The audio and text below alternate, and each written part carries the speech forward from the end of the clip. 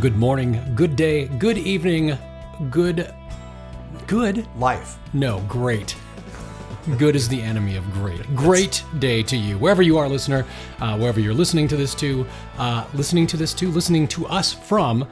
This is the Greatest Song You Never Heard podcast, and I am obviously fumbling over my words, but we're hoping that today we'll find you an earworm that will stick in your brain and lighten up your day and give you some headway towards being the best version of you you can possibly be. Does that sound inspirational enough? Yes, it does. By the way, like a sprinter that's running hurdles and just catches a toe on one. Yeah. And then just catches a toe on the other. Yes. There's a few hurdles that you maybe stumbled through at the beginning. That's true. But you made it past. It's because you're not used to it, because I'm normally so much more professional. That's right. When we're off air, like he's just like silver tongue. Speaking of which, Yes. Do we not sound amazing right now? I like it.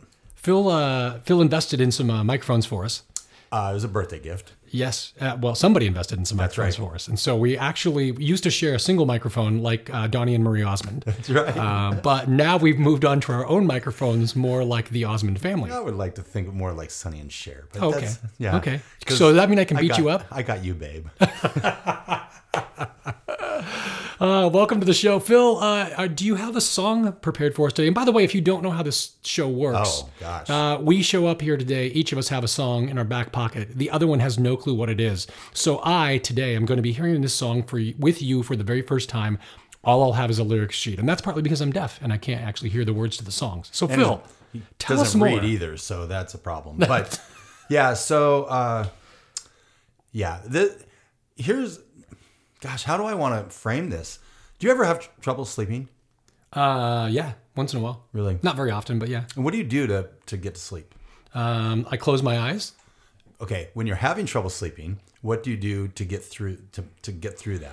I do two things. Number one, I read this awesome trick that the Navy fighter pilots use. Because they have to sleep whenever they can. Right. So even if it's like 8 minutes or something, you just do it quick. So I close my eyes and I start visualizing a blue lake and being in a hammock looking at the blue lake. And typically that will, like, within a 2-minute, 3-minute period, put me right back to sleep. Nice.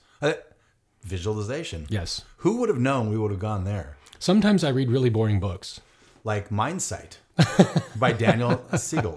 By the way, this is actually a great book. It is a great book. I think I might actually have that. I haven't started it yet. But anyway, we digress. We do. Music to, personal growth. Yes. Mindset, positive paradigms, back into music. Yes. And I do have a song lined up. And it might have something to do with sleep deprivation. Oh, fascinating. Should we just get to it? Let's just jump right in, Phil. Okay. Close your eyes and you will see micro-flashing neon lights. Open your eyes and you will see it still looks like the same thing.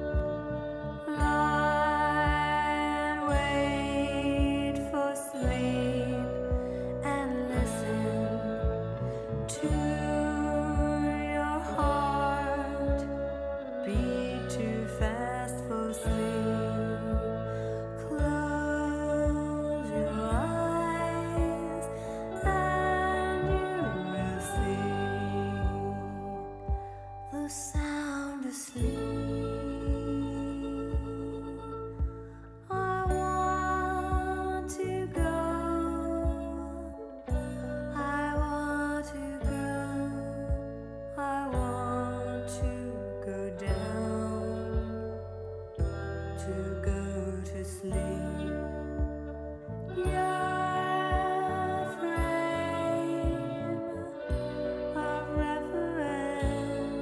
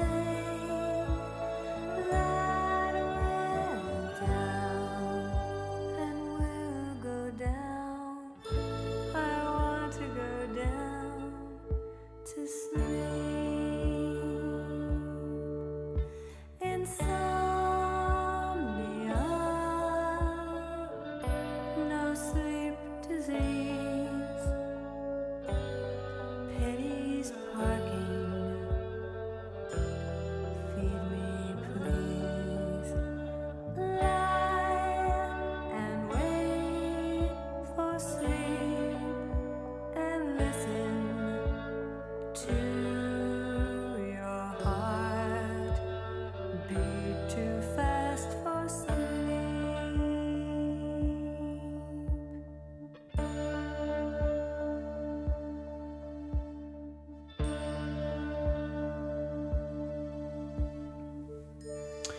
Well, That's a deep subject. and you're still awake. I am still awake. Any thoughts about this song? Other than the fact that there are really basically only 4 chords the entire song. I don't mind that so much.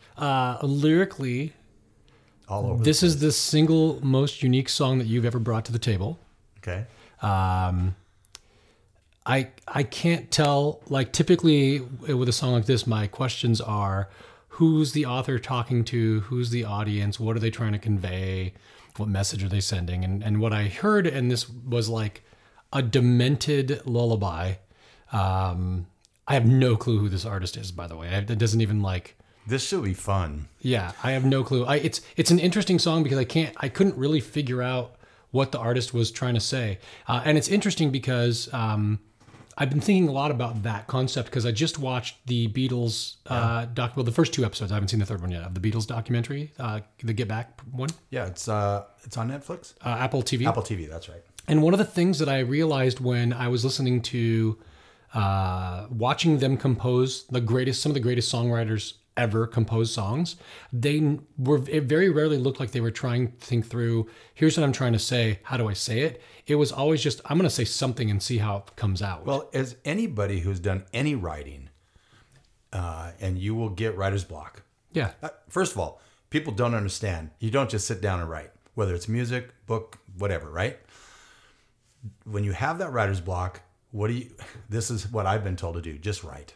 Just write. Write. Even if you have nothing to say, I have nothing to say right now. I'm just, except for, and then it starts, the channels start opening. In music, same sort of thing. If you just sit down and put something out that you have an idea already in mind. But if you're trying to get it perfect the first time, it's just not going to happen. Right. And so you even made reference before we started, before we hit the record button, that when Get Back was written, it was while waiting for other Beatles to show up. Yeah. And you're like, dum, dum, dum, dum, dum, dum. It's like all of a sudden there it comes. And it becomes one of their most popular of 8,000 songs also. Right. But just get that process going. So I don't know what this person was thinking, but I do know why the song was written. There's some lines in this song that really stood out to me. My mind, swimming pool, still looks like the China Sea. That was one of the lines that I was like, that's really, really well done. Micro flashing neon lights was a pretty interesting line. Right at the front end. Yeah. At first I thought this was going to go somewhere and actually like this was the like fake start, especially when like the first line is close your eyes and you'll see micro flashing neon lights. And I thought, okay, here comes the drum build. But it didn't go. It just stayed a lullaby. Yep. They took a giant risk. If this song has been written in the last 10 years, they took a huge risk by using the word moist. Yes, they did. Which is one of those words I don't understand why certain people have a distaste for, but... It's one of the great words of the world. Yes, it is. I wanted to just, before I pull back the curtain, I want to play the next cut. Okay. Just a portion of it. And I'm going to do it on my phone, and you can't look. So here we go. Ready?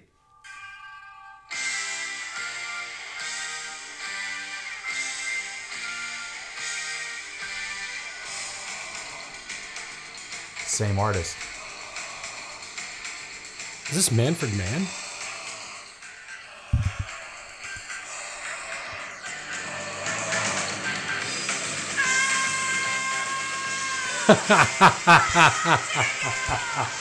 You got me on this one. You totally got me on this one. It's Yoko. No, it's not. It's not Yoko Ono? No. That sounds a lot like Yoko Ono. It's Deborah Harry. Really? Yes. Wow. That's Blondie. Wow. Yeah. So in 1979, yes, they released an album called Eat to the Beat. Yes. Really my favorite song on the entire album, too, is Eat to the Beat. Okay. I love that song. But this song was written in 78. Okay. When both Deborah Harry and Chris Stein in the band were Deliberately? deliriously. Oh, deliriously. Well, I don't think they'd be deliberate. I don't think you'd want to be sick, but deliriously sick for much of their 78 European tour. Fascinating. They couldn't sleep. They, show after show after show, right? They wrote the song about the difficult time and originally thought of titling it "The Desperate Hours." But it's such a opposite of what Blondie was. Yes, yes. Which I find fascinating. Yes. That bands can, there was a documentary on Lynyrd Skynyrd once, right? Mm-hmm. So Southern rock band. And this piano player for Lynyrd Skynyrd lived in the country in a nice place, had a grand piano on his deck, would play Mozart, Chopin, things like this. I mean, the really good bands are fantastic musicians. Yes.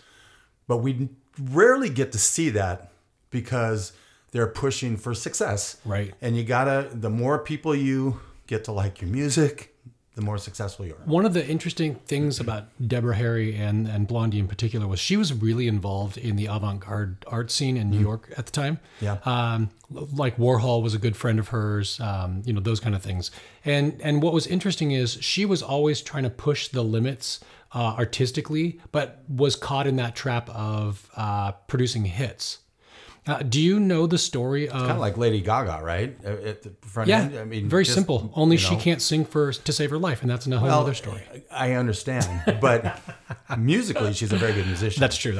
But the thing is, she wanted to be noticed. Yes. It's like, just put your talent out there. Have you ever heard the story of how Heart of Glass got mixed? No. So Blondie's in the studio, and everybody, this is 78 when they were doing the Heart of Glass album, and they had been recording this album night after night, and what would inevitably happen is a bunch of people in the studio would get so stoned they couldn't work anymore, and they were needed to meet a deadline. Right. So one night, the engineer was so stoned he couldn't actually function anymore, and they look over to the intern and they said, "Hey, we need you to fill in here and do this. We got to get this song done." And he engineered Heart of Glass, and that's the cut that made the album. They didn't re-record it. That's the actual cut that they ended up sending to master. Really? And the intern's name was a young man named Don Was, who then went on to be one of the most famous producers in the 80s ever. He's considered like legendary. And he probably didn't ever get stoned because that's, No, because he had to go out and get pizza for everybody. Exactly. Yeah. Unbelievable. Yeah. So I like this song. I like it more now that I know that it's Blondie, actually, to be honest with you. And I don't know why that shouldn't taint my thinking, but... No, but there is a portion of the... is it a credibility aspect to it or something like that? Mm-hmm. I mean, when it's a bigger name or a name that at least has had some success, I guess it could carry a little bit more weight than someone that this is the only song they ever wrote and they happen to get it on Spotify. When you played that next song, I seriously thought it was Yoko screaming.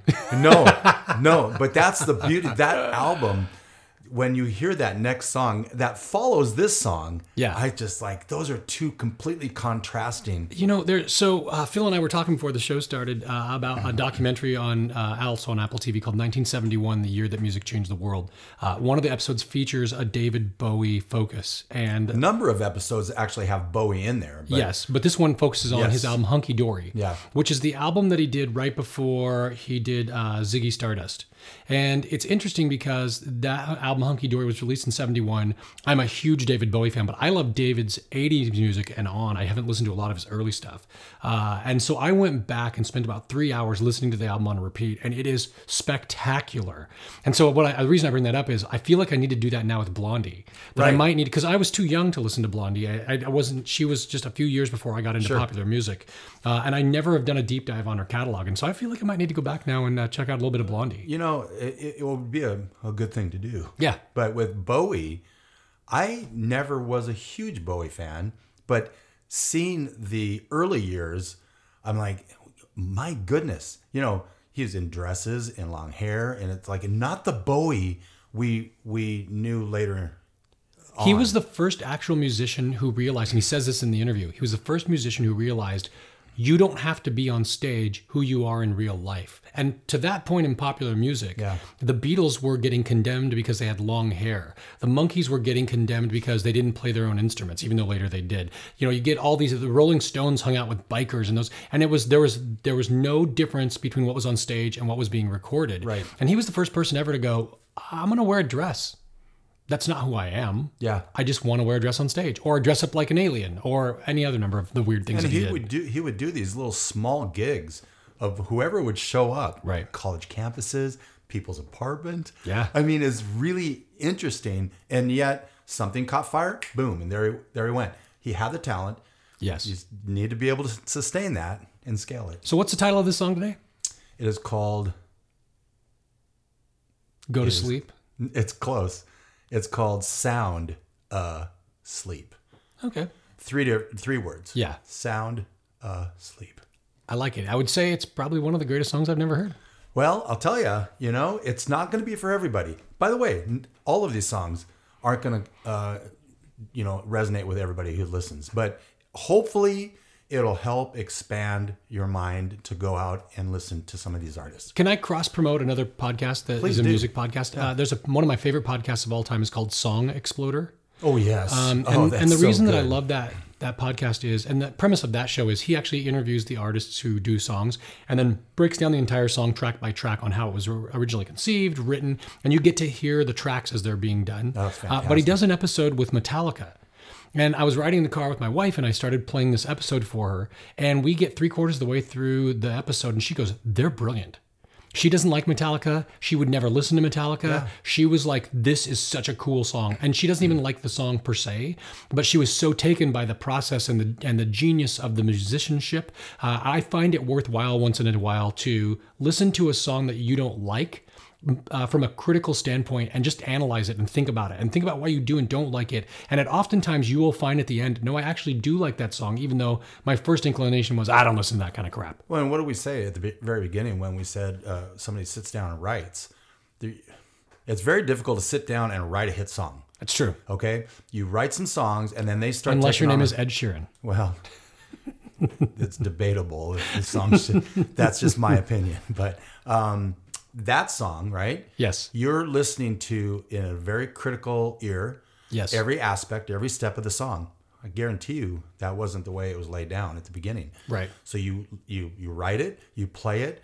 Sounds great, but what if we tweak this? Or what if we change that? How about a different key? And all of a sudden, all of these different aspects of a recording process start taking on a life of its own. Now, it's funny you mentioned that because in a few weeks, I have a song for you that's going to fit the epitome of what you just said, and I can't wait to play it for you. I can't wait to hear it. Phil, thank you so much for bringing this song. Tell us a little bit more about how people can find us online, how they can get in touch, how they can leave their feedback, and how they can share this with their friends. Ooh, I like that. The easiest way, of course, is just going to thegreatestsongyouneverheard.com. Yes. No podcast in there, just thegreatestsongyouneverheard.com. Yes. .com. Sorry, I won't sing. But that's the easy place. And we have buttons on there that'll spread you to wherever you want to go. Wherever you listen to your podcast, Spotify, Apple Podcasts, whatever. You can also find us on Twitter, GSYNH Podcast, and of course, Facebook, The Greatest Song You Never Heard. We'll get you to where we want to be. And we even have a Spotify playlist. Yes, we do. It's called The Greatest Song You Never Heard playlist. Really? I'm not even joking. That's crazy. All right, with that, we will see you next time on The Greatest Song You've Never Heard podcast. And thanks for listening.